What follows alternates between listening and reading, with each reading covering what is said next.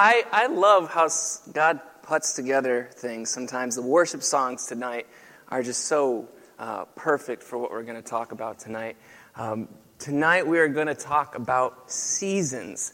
It is summertime, right? And summertime is great.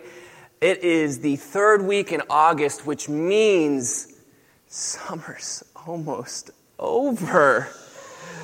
I know, right? I'm going to be the bearer of a lot of bad news tonight. I feel like, no, it's going to be good. It's going to be good. But yeah, summer is almost over. I don't know about you, but my summer has been super, super busy. And busy summers are great.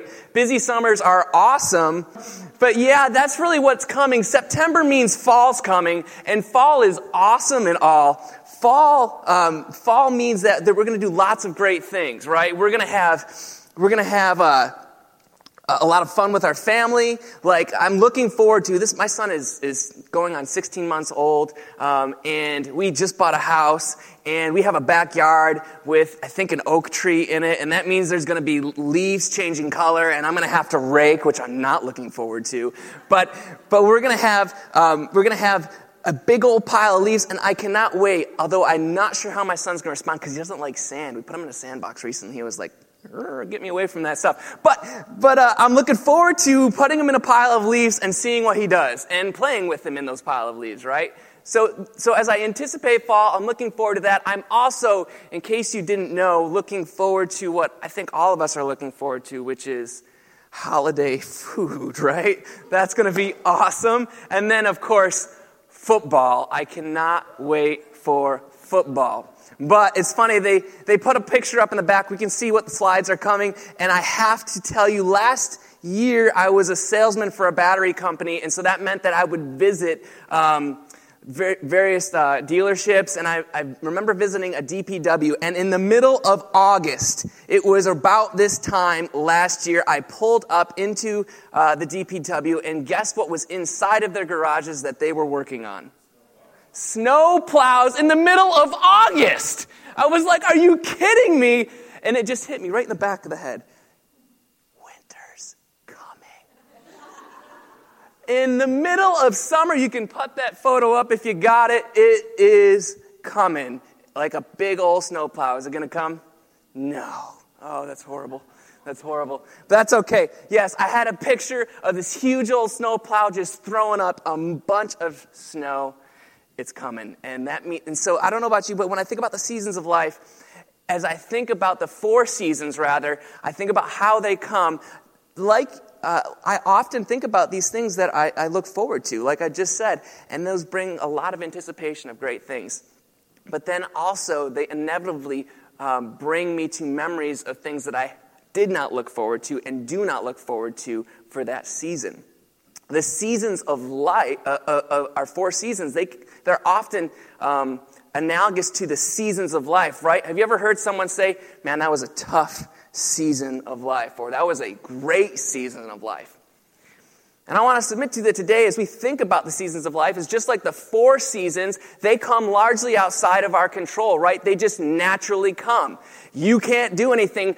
Although Al Gore would like to say differently, you cannot do anything to cause the seasons to come quicker or to end faster. We might contribute a little bit, okay, maybe, but I don't really know. I'm not a scientist. But either the way, in the midst of it, you see it coming, and there's nothing you're going to do to stop fall or to stop winter from coming. And the only thing we can do is make decisions in the midst of that about how to respond to it, but we can't do anything to make the seasons end quicker, although, can I get an amen that we would want to get winter to end quicker? Absolutely. Absolutely. I just did a Robbie. Unbelievable. All right. So I would love that to be the case, but the same thing is true in the seasons of life. But what I mean by that is the seasons of life, they're like the circumstances of life that come, and they come largely outside of anything you've done to bring them. All right? And you might see them coming, or they might come upon you like a brick to the back of the head, right? Just bam, it's in the midst of your life. I mean, some of them are positive. They could be the birth of a child, although you did contribute in some way to that. But the coming of that moment, you really don't have any control over. Or a birth of a grandchild, right? That's a great thing, and you look forward to it, that season that comes along with that. But they can also be super tragic, right? The death of a loved one. a miscarriage, a season of unemployment. I mean, I could go on. If I do, I'll start crying. And you know what happened last week, so I'm going to try not to do that. These seasons of life, like the 4 seasons, come largely out of our control. And sometimes these seasons are just like the 4 seasons in the sense that we can do nothing to really prevent them or to slow them down or to stop or to quicken them and to minimize the duration of those seasons. And when we see them coming, they can bring a mix of emotions just like the 4 seasons of life do. And we can have joy and anticipation, but we can also have a lot of anxiety, a lot of pain, a lot of struggle through it. And just like the 4 seasons, we can respond to those seasons of life. We can make decisions. Like in wintertime, we could move to Florida. We could be snowbirds and get out of here. And just like that, in the seasons of life that come, although we can't stop those circumstances and we can't end them, we can make decisions that will largely affect the direction that our life takes. And not only the direction of our life, but also our experience of our life in the midst of those circumstances. As Christians, we want the decisions we make in the midst of a season of life, good or bad, to be in line with God's will, so that the direction our life takes lines up with God's will. And not only that, but we want our experience of our lives in the midst of that season to confirm that that is, in fact, God's will. See, I would submit to you today that God actually wants to meet with us in those seasons as they come. Because really, here's the idea. Here's the big idea. If you don't get anything else tonight, catch this. The seasons of life, especially the new seasons that come, they're actually opportunities for seeking God's presence and getting God's perspective. And if we get God's perspective in the middle of a season, whether good, whether bad, we can have confidence. We can have peace. We can be encouraged to surrender our lives to God and His control and work, and we can even have direction. And to get our minds around this idea, this big idea of the seasons of life being an opportunity for God's presence to be experienced and His perspective to be known, we're going to look at Psalm 121 together, as Chris had said earlier. And while you turn to Psalm 121, if you have not yet, I want to give you a little bit of an idea about what Psalm 121 is all about. Psalm 121 is in the midst of about 14 or 15 psalms that could be titled the Songs of Ascension.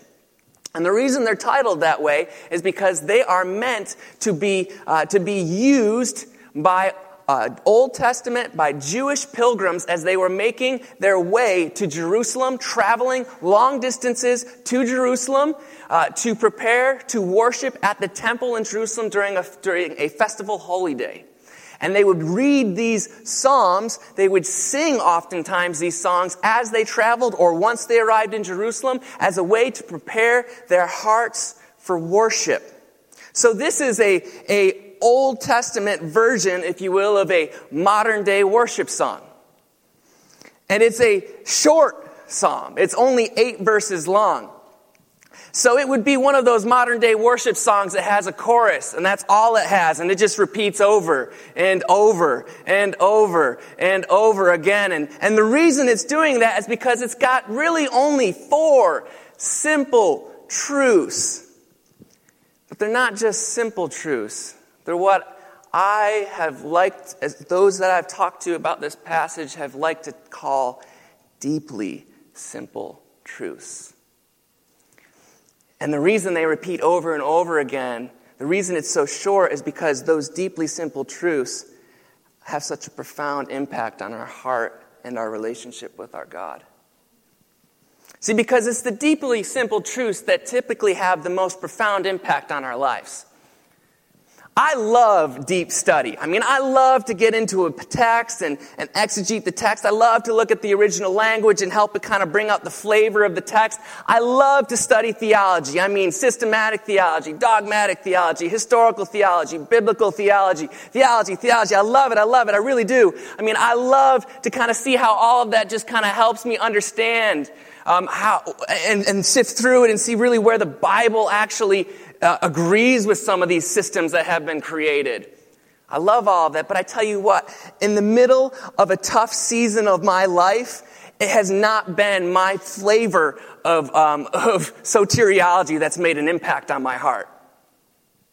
It has been the deeply simple truths of God and His presence in my life that have made the most impact on my heart at that time. And the same is true for you and I. And here's what I mean by that.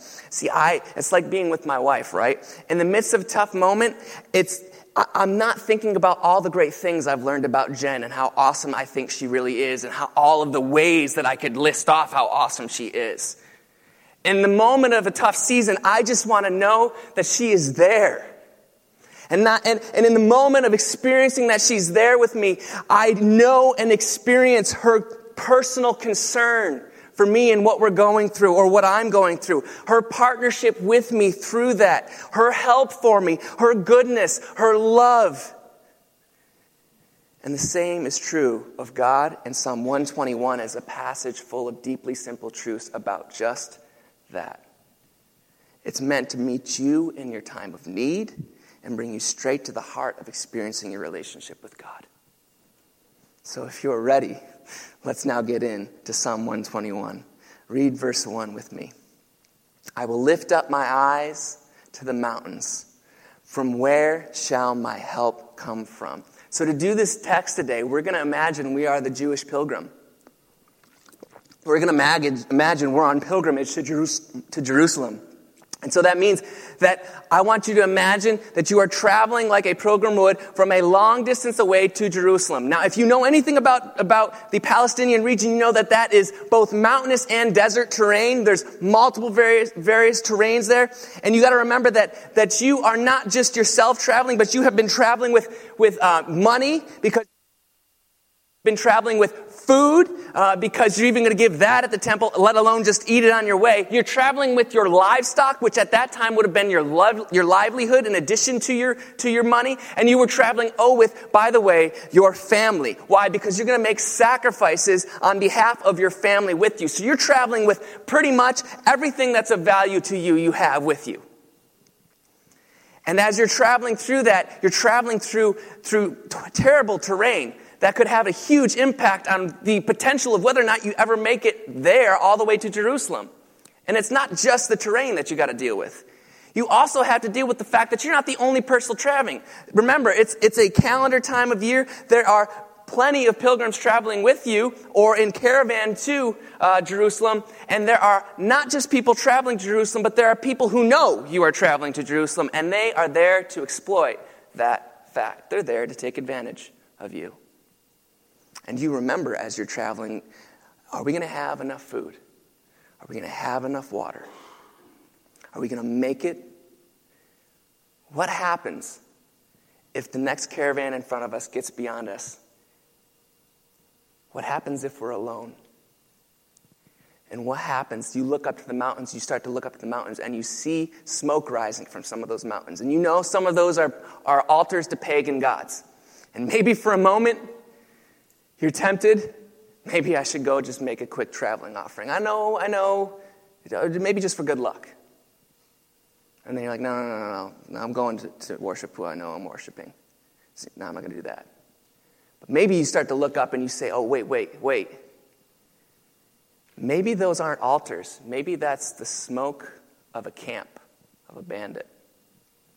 And you start to get nervous because you realize if they're on that high ground, they have a strategic advantage to descend that high ground fast, and you are at a strategic disadvantage because you are in a low country and your running is about half the speed that they're going to make, and so they're going to get on you pretty quick.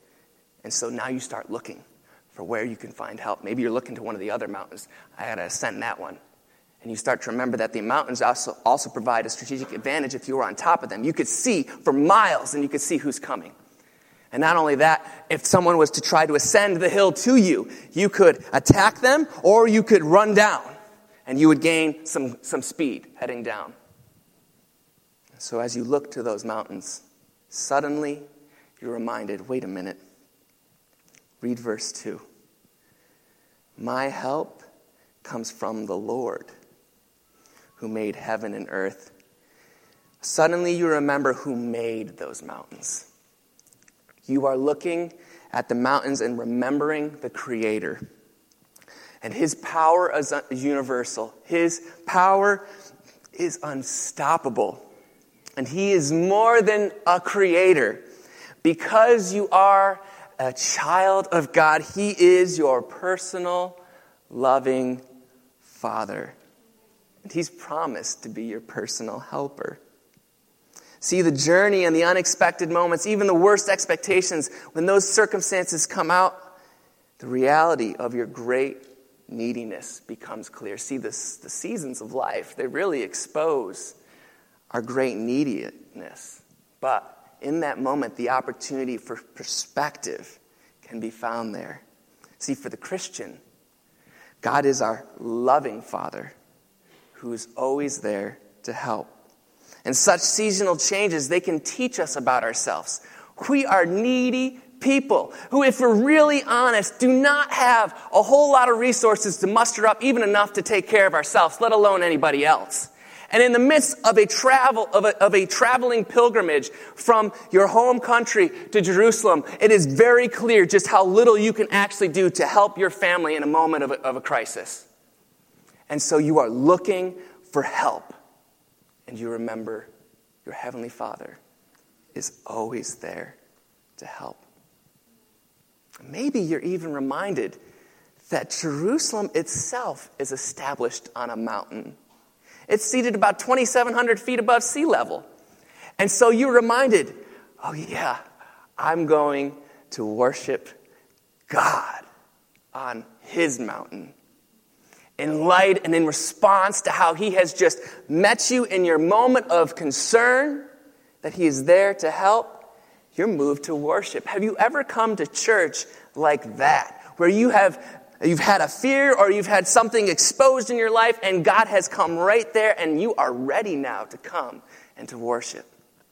Well, that's where this pilgrim is at. And so the worshiper goes on in verse 3, says, He will not allow your foot to slip. I want you to notice something. He who keeps you will not slumber. Take a look at this. The pronouns change in verse 1 and 2. In verse 1 and 2, it goes from I and my to verse 3 and on, you and your. Now you might be wondering, why does it do that? It could be multiple reasons. One, the writer of this could recognize that God is, or that God's going to use this, or that there's going to be other people who are going to be reading it, so maybe that's why He's done it. But I think it's for another reason. I think it's for the fact that the writer of this psalm is in the middle of a season, a tough season, a moment of uncertainty as he's traveling, and he is tempted to think things that are not helpful for him. And so he needs to get perspective. And so, if I may say it this way, he is speaking the truth to himself. See, because our emotions are often the result of what we think about reality.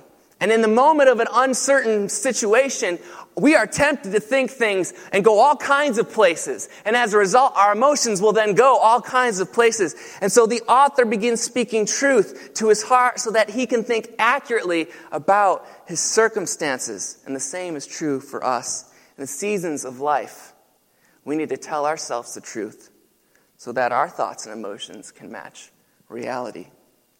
The best way to do that, the best way to think truthfully, is to think biblically. And so we need to focus on the truth so that we can remember God's perspective. And to get our thinking clear to get an accurate perspective of our situation. And so the writer transitions in his text, and he transitions to speaking directly to his own heart because he sees that the seasons of life, good or bad, are opportunities for getting God's presence, for experiencing his presence and getting his perspective. And he knows that if he can do that, he can get confidence, he can have peace, he can surrender his life to the Lord, and he can get direction. He knows he needs God, and God's there to help. So consider you're on the journey again with me, right? What happens next if you don't take the right path? Think about that. If you, as you're on the journey, not only do you think about all of the people that could potentially hurt you, potentially think about all of the ways that the terrain could have an impact on you, but then you realize, what happens if the caravan in front of me gets out of my sight and I'm following the beaten path and I notice there's another path? How do I know which path to take? What happens if I take the wrong path and I take a step and another step? How many steps do I have to take before I realize that I've taken the wrong direction? Have you ever been in a situation like that, where you've got multiple options before you, decisions that you need to make? Maybe the decisions you need to make are related to a career path. Maybe you've got multiple job offers, right? And you're considering those. Maybe one of them is across the country. Or maybe it's looking at schools, or maybe it's even like your young child who's considering what college to go to, or they've graduated from college and now they're deciding what job to take. And they've asked you for advice, and so you're standing there trying to think through that. And if you think about the fact that when you make that decision, if it's going across country, that's not just the very direction of your life, it's going to affect the very end of your life. And it's not just going to affect the end of your life, it's going to affect not just yours, but your family's life. And maybe when your life ends, it's not just going to affect them, but it's going to affect their children and the children after them, all because of a decision you made and a direction you took. Oh my goodness, that's overwhelming. That can bring a lot of anxiety. Well, in a moment like that, God comes through with the simple truth of this passage. God is there. And he knows exactly what's happening. See, for the Christian, God is always personally involved, and his care is tireless. Notice verse 4. Behold, he who keeps Israel will neither slumber nor sleep. Oh my goodness, do you realize, as the writer is in this midst, the anxiety is rising. He's trying to calm himself down. He's trying to get his thoughts totally in line with reality. If you have ever worried that God does not know what was going on, he is able to pay attention to every detail of every person of the family of God. That's what the text says. It says, he who keeps Israel will not slumber or sleep. He can take care of all of Israel. He can take care of you. He's able to not only do that, but he's going to take care of every single child, and he won't grow tired of doing it. He does not grow weary like a man would. As a matter of fact, I just love, there's one passage that just really kind of explains, it goes right to the heart of what this passage says, talking about your foot not slipping. It's in 1 Samuel, it's chapter 2, verse 9. It's in the middle of a prayer of praise from a woman by the name of Hannah. Y'all know Hannah, right? Hannah was married to a man who had another wife. And that's another sermon for another time. But I will say this, what a horrible situation to be in. I mean, talk about insecurity. I mean, how do you know that you're the one that he wants? I mean, how do you feel secure in a relationship when you got another person who's vying for the attention, who's actually got all of it, right? Like, I mean, how does that work? And it gets worse. Hannah was childless. And guess what? The other wife, she was having children. And in that time, in those days, the worth of a woman was established by her ability to make children.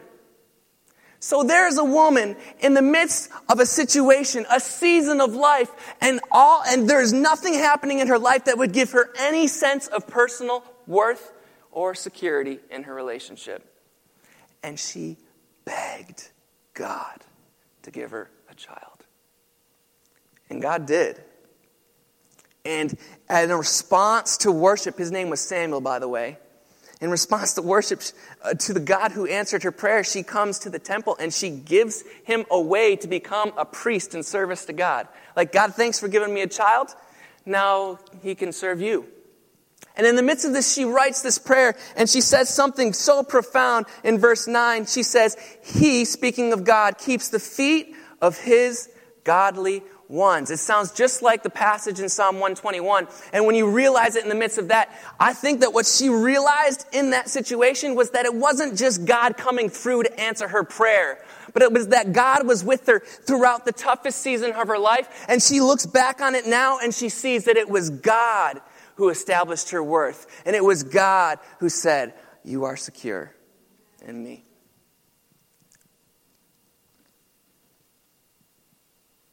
So I don't know where you're at. I don't know what decision you're faced with. But whatever your circumstances, whatever season of life you're in, the simple truth is this. Your Heavenly Father is always present. And he never stops personally caring for you. I just want to let you have that sink into your heart and soul for a minute. And as you do, I want to give you three implications that come through with a thought like that. Whatever the season, whatever you're going through, not only does God know what's going on, he can handle it. And so because of that, there's these three thoughts. One, God does not get tired as he walks through life with you. Whatever you're going through, he's not tired. And he does not get tired of you going through it and him going through it with you. Two, God does not abandon you if you make the wrong decision. That's a huge one. That passage, Psalm 121, says he will not let your foot slip. There's some pretty strong implications of that as we get to the end of this text.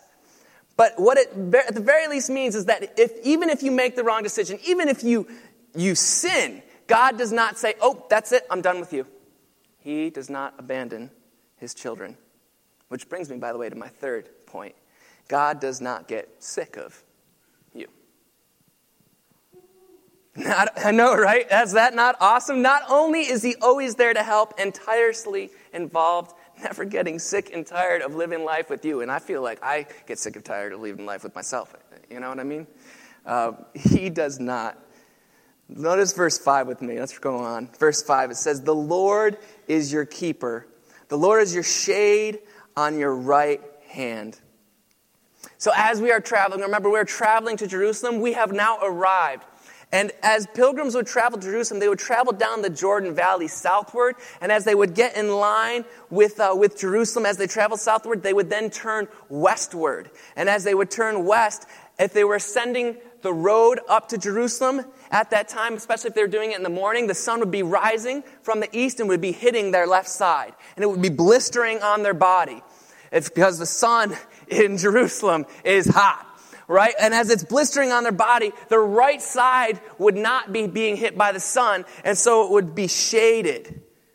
And in this text, the man's mind seems to liken this to the Lord, whose presence is providing comfort and protection. And I'm going to give you the simple truth that your Heavenly Father will always protect you, and he is reminded of that as he is heading up the hill. You are reminded of that as you're heading up the hill to Jerusalem. And see, it's a reminder that God is faithful and his presence is constant. And we'll go into why as I jump into some text with you. Notice Psalm 91, verse 4. Psalm 91, verse 4 says this. It says, he will cover you with his pinions. Under his wings you may seek refuge. His faithfulness is a shield and a bulwark. See, it's God's faithful, tireless care. And because of that, God is likened to a shield of your life. Notice Isaiah 25, what Isaiah 25 says. In verse 4, it says, for you, speaking of God, have been a defense for the helpless, a defense for the needy in his distress. Talk about seasons. A refuge from the storm, a shade from the heat, for the breath of the ruthless is like a rainstorm against a wall. Do you notice all the ways God is described in that passage? One, he's described as a defender of the helpless. Do you feel helpless? God is your defender. He's a defender of the distressed and the needy. Is that you today? God is your defender. It goes on and it says that he's a refuge, a shelter, and a shade. Sometimes the seasons of life feel like a storm, like it's just a torrent around you and you have no control over it. In this passage, he is described as a shelter and a shade. It goes even farther than that. And the end of the text, it says that he is like a wall in a rainstorm. Now, how many of you have been through a hurricane before? Wow, that's pretty wild. I lived in Orlando, Florida, and I worked for Disney World, which was really cool. But I lived in an apartment complex at the time when Hurricane Charlie actually swept over the entire peninsula of Florida and went right through Central Florida.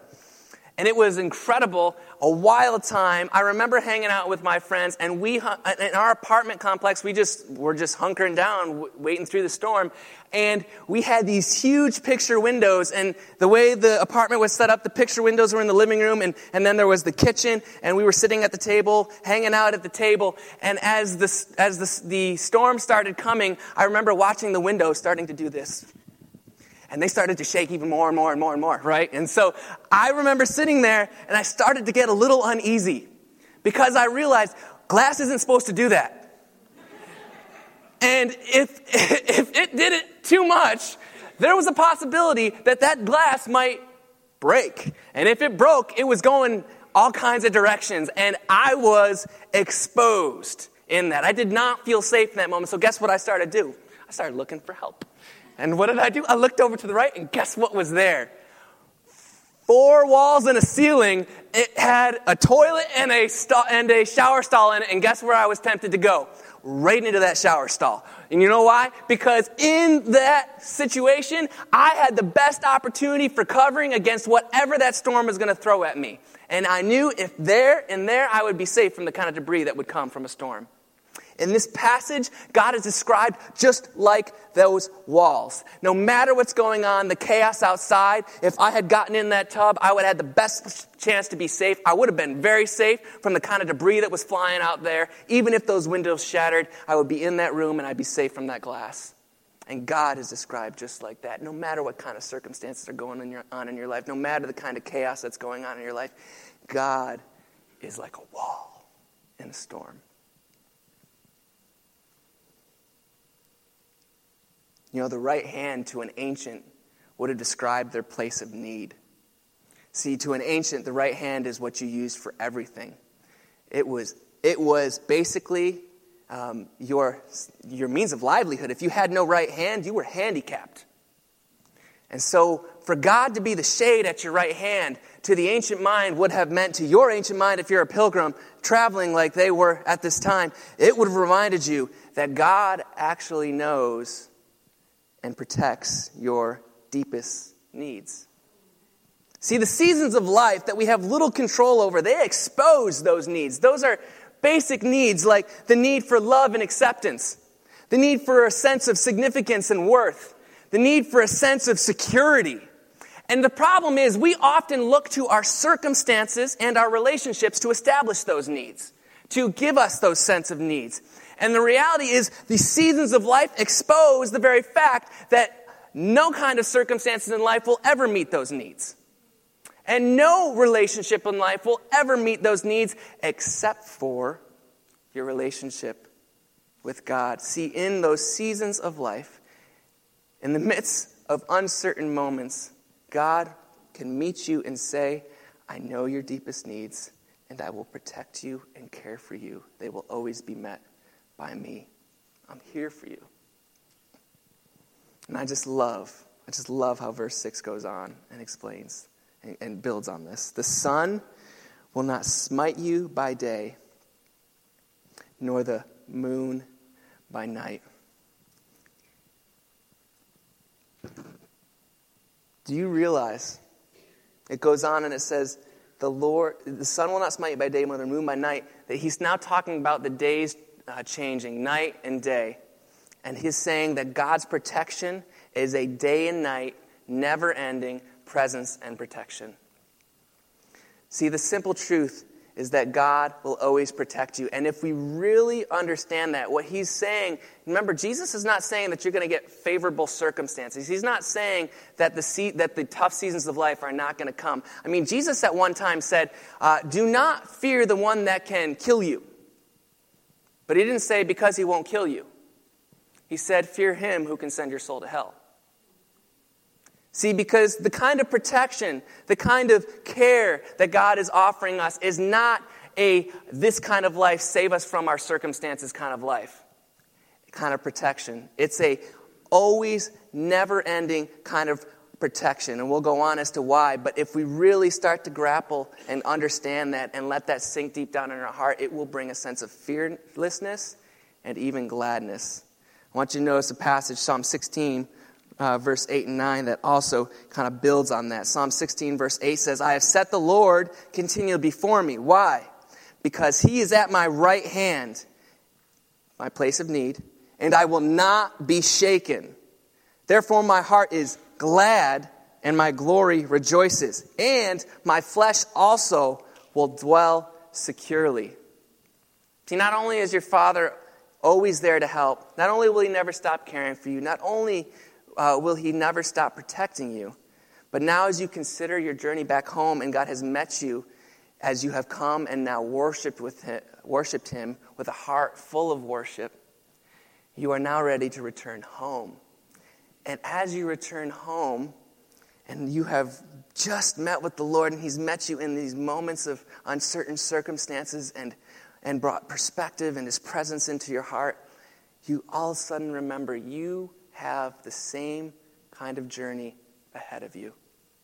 Moments through deserts and mountains, and you have people who are looking to take advantage of you once more. And isn't that the way it works in life? You make it through one horrible season, and you've experienced the presence of God, and you've gotten perspective of how God has worked, usually after the fact. And then you're there, and you're now ready and on fire for Jesus, and then, boom, there's another season right on top of you. And you are tempted again to question, is God going to come through? Can I make it again? You're tempted to forget how God came through before. And for the writer, he reminds himself of the truth. And we need to, as we're these pilgrims heading back, remember that in that moment, God says this. Read verse 7 and 8 with me. The Lord will protect you from all evil. He will keep your soul. The Lord will guard your going out and your coming in from this time forth and forever. See, the deeply simple truth is this. Your heavenly Father will bring you safely home to him. That word protect in verse 7 in our translation could also be translated preserve or keep. In the original language, it means to attend to carefully. And by that, it means that God has employed all means to protect you. Notice Psalm 91 again in verse 10 and 11, it says this, no evil will befall you, nor will any plague come near your tent. For he will give his angels charge concerning you to guard you in all your ways. Now, notice how he's using all means in this passage. He's saying that it's very possible that God may even have angels assigned to guard you. Some Bible scholars actually think they would take this text, along with a litany of others, very few, by the way, to say that God has actually assigned a guardian angel to every single believer.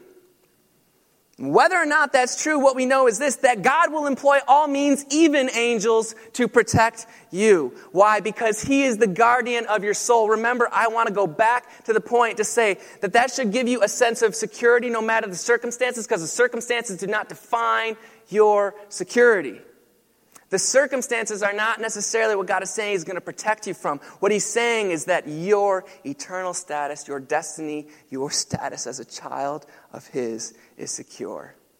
See John chapter 10 with me. Notice what Jesus says in John chapter 10. In verse 27, Jesus says these words. He says, "My sheep hear my voice, and I know them, and they follow me. And I will give them eternal life. And they will," what? "Never perish. And no one," who will?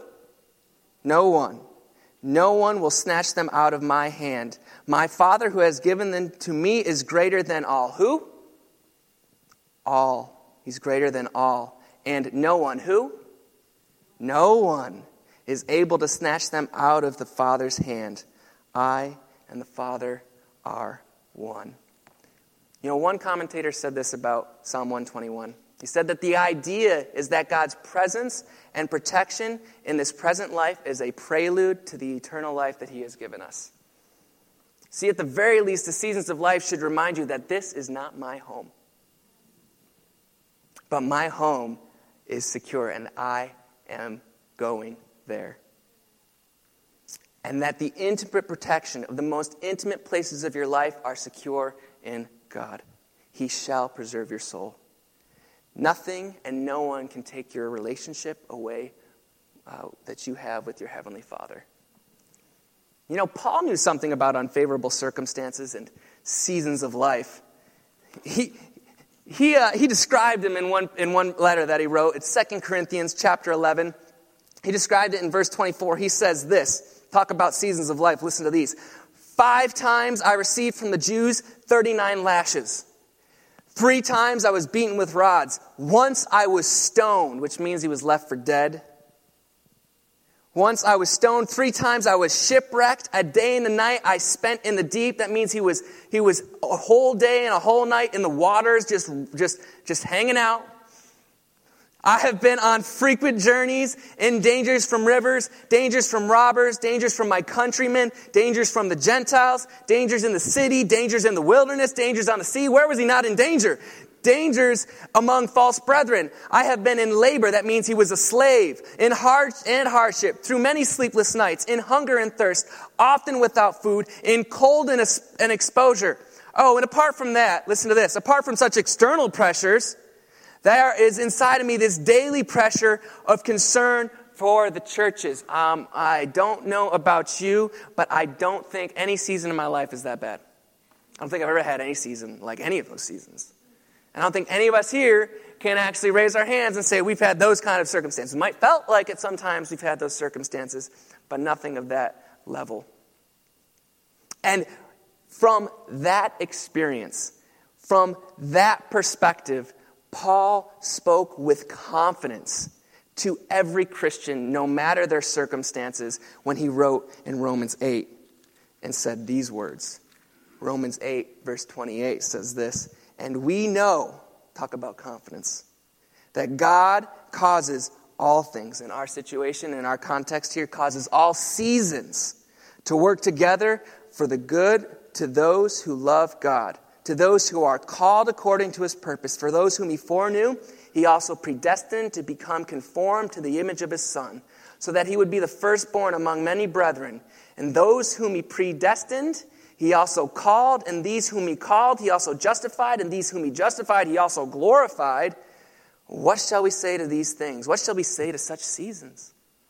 If God is for us, who is against us? He who did not spare his own Son, but delivered him over for us all, how will he not also with him freely give us all things? Jump down to verse 37. But in all these things, all these seasons, we overwhelmingly conquer through him who loved us. For I am convinced that neither death, nor life, or any season of it, nor angels, nor principalities, nor things present, nor things to come, nor powers, nor height, nor depth, nor any other created thing will be able to separate us from the love of God, which is in Christ Jesus our Lord. From the beginning of your life pilgrimage to the end, from the start of one season to the end, the deeply simple truth is this: your Heavenly Father will safely bring you all the way through to the end of life and home to him. I just want to let the knowledge of his presence and the total security of your life just meet you right now in the deep places of your heart. Because the seasons of life are actually opportunities for experiencing God's presence and getting his perspective. And if we get his perspective and experience his presence, we will have confidence well up from our hearts. And we will have peace. And we will surrender our lives afresh to God. And we may even have direction for how to respond to the season. And so you might be getting to this point, you might be saying, okay, well, what does that look like and how does that work? Well, I would say it this way. As the seasons of life come, as the seasons come that you realize are out of your control, and you probably want them to end, and you would do anything to get them to end, let that desire expose the truth of who you are. You and I are needy. We are desperately needy. And our circumstances do not give us the things we need, and the relationships we have with other people do not satisfy those needs. But as that season exposes that, let it also train your mind to focus on who God is. He's the one who always comes through. And I want to be careful as I say that. He's not going to come through necessarily in the way you think that means, if that means that your season needs to end. But he's going to come through and remind you that he's personally involved, and he will use that season for your good, and you are forever secure as his kid. See, the ultimate point of using the circumstances to train our mind is to think accurately, right? That this life in favorable circumstances and enjoyable seasons and even obtaining the desired end that we would have for our lives is not the point. God himself is the point of life, and every season is meant to point us to him. See, the confidence of the psalmist in the midst of his pilgrimage was the destination point. And the destination point was not Jerusalem, but it was the God who resided on the tabernacle, or in the tabernacle, or in the temple in Jerusalem. He was going to worship God. And it should be the same with us. God is meant to be the destination point of all of our life and all of our experiences, all of our seasons. But remembering simple truths in these seasons of life, they can give us perspective, they can give us confidence, and if they do, it can be so empowering. It can remind us that he's always there to help. Not only that, but that he'll never stop caring, and that he will always protect us, and that we will one day make it all the way home to him. Not only will this give us confidence, but these simple truths will give us peace and encourage us to surrender and even give us hope. And I would say that this passage, and the reason I share this passage with you is because God has used it at multiple points in my life.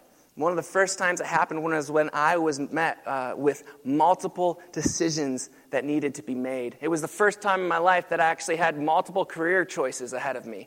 And that both of those it was at least two of them, and both of those career choices would have been right in line with who I thought God had made me to be and what I thought God wanted me to do. But I realized that whatever decision I made, it would lead to my life ending in two drastically different places.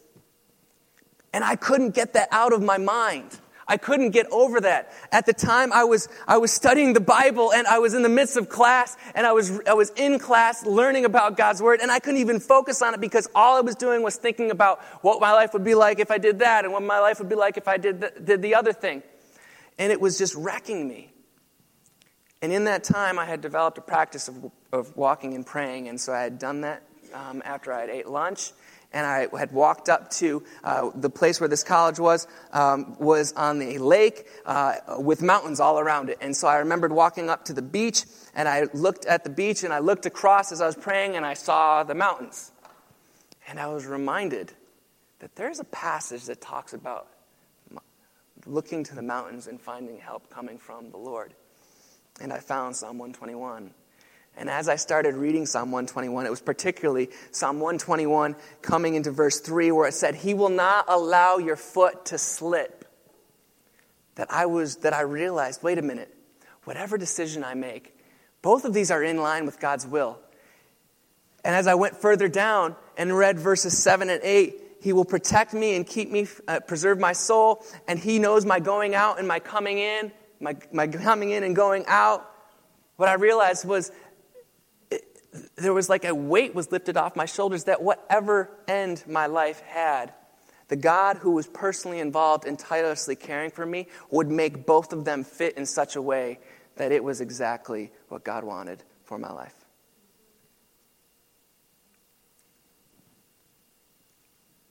Now, I didn't take the responsibility off of me being wise, but what it did was it said, I don't have to make this decision right now. And God, you are in control. And I surrendered to His control, and I worshiped God on that beach. And there's been multiple points in my life where this passage has come and reminded me again. In the midst of tragedy, in the midst of horrible moments, in the midst when I realized there was nothing I could do for myself or for my loved ones in that situation, it was turning to these truths and knowing that God is right there and will always help me, that God will tirelessly care for me, that God will protect me, and that one day I will be home with Him, and that He would make even this season of my life fit. That gave me such peace and gave me confidence of what God was doing in the middle of that. And I worshiped from my heart in that time, and I made some decisions. Just like this psalm was meant to prepare the people for worship as they head to Jerusalem, the same thing is meant for us. And you and I, in the midst of the seasons of life, need to remember not only who we are, but who God is. And we need to choose surrender. We need to choose surrender to the one who's ultimately involved in our lives. Choose to obey Him, whatever we understand Him to be requiring of us in that season of life, and we need to do it. I could say it like this. It's almost like these simple truths could be boiled down into one statement. You're asking, how do I apply this? How does this happen in the season that you're in and the seasons of life maybe that are coming? The way you could respond is by starting with this one statement. God is here and is involved right now. So I'm choosing to go through this season of life with the one who knows its beginning from its end. God is here and is involved in this season of my life right now. So I'm going to choose to go through with Him, the one who knows its beginning from its end. One commentator said that the Psalms are meant to be read with the gospel as its interpretive lens. And by that what I mean is that the person of Jesus and the principles of truth and grace and His work on the cross and His resurrection, His ascension and His coming are meant to be used as the interpretive lens by which you see the Psalms. And if you do that, Psalm 121 actually becomes an expression of gospel confidence, if you will, resulting in peace. Because you're looking ultimately to Jesus, who gives you the full confidence in God.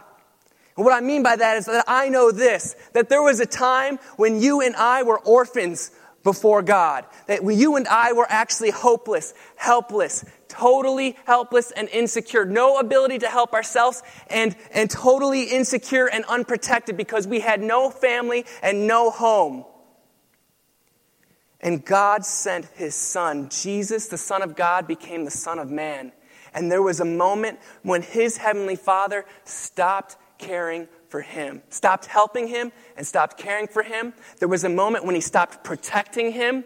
And in that moment, He was abandoned and lost, and He perished. So that the one thing that kept you and I abandoned and orphaned before God was totally dealt with. So that those of us who would turn in faith to Jesus Christ would be secure children of God because Jesus has already been abandoned, totally perished and lost. You and I can know that God is our Father who is always there to help us, who will always tirelessly care for us and protect us, and we will make it home to Him because of Jesus. See, there is coming a day when the beginning of our life will meet its end, and the seasons of life will be a tapestry of what God has done, and we will meet our God and be home. And the seasons of life are meant to prepare us for that moment. God is here and is involved right now. So will you choose to go through the seasons of life, whatever they are, or whatever season you anticipate is coming, with the one who knows its beginning from its end? Pray with me. Heavenly Father, we worship you tonight. We worship you this weekend, knowing that because of Jesus and what he has done to totally deal with the one thing that made us orphans, we are now your sons and daughters by faith in Jesus. And so maybe there's someone here tonight. Maybe there's someone here tonight who would say that they're in the midst of a season and they realize that they do not have an answer to their neediness. They cannot say that you are their Father. And they do not have the kind of confidence and peace that you have provided through Jesus. I pray, if that's you tonight, you would just acknowledge that the thing that separates you from God tonight is your sin. And that God has provided a Savior. Jesus has taken the penalty for your sin. And would you just say, Jesus, I believe that you died for me and that you've dealt with my sin problem so that I could have God be my Father. If you pray that from your heart, you can trust God will save you. Maybe you're here tonight and you're in the midst of a horrible season, or even maybe it's just one of those kind of iffy seasons and you would like it to be different. Whatever's going on, I just pray for you, my friend, tonight, that you would see yourself for who you are, needy, but see the one who has given you himself and who always comes through. That he loves you, he will always help you, tirelessly care for you, protect you, and you are his child, and you will one day be home with him. So God, meet us in our places of need, meet us in our seasons of life, and give us the confidence of your presence and the perspective we need to worship you. I pray it in Jesus' name. Amen.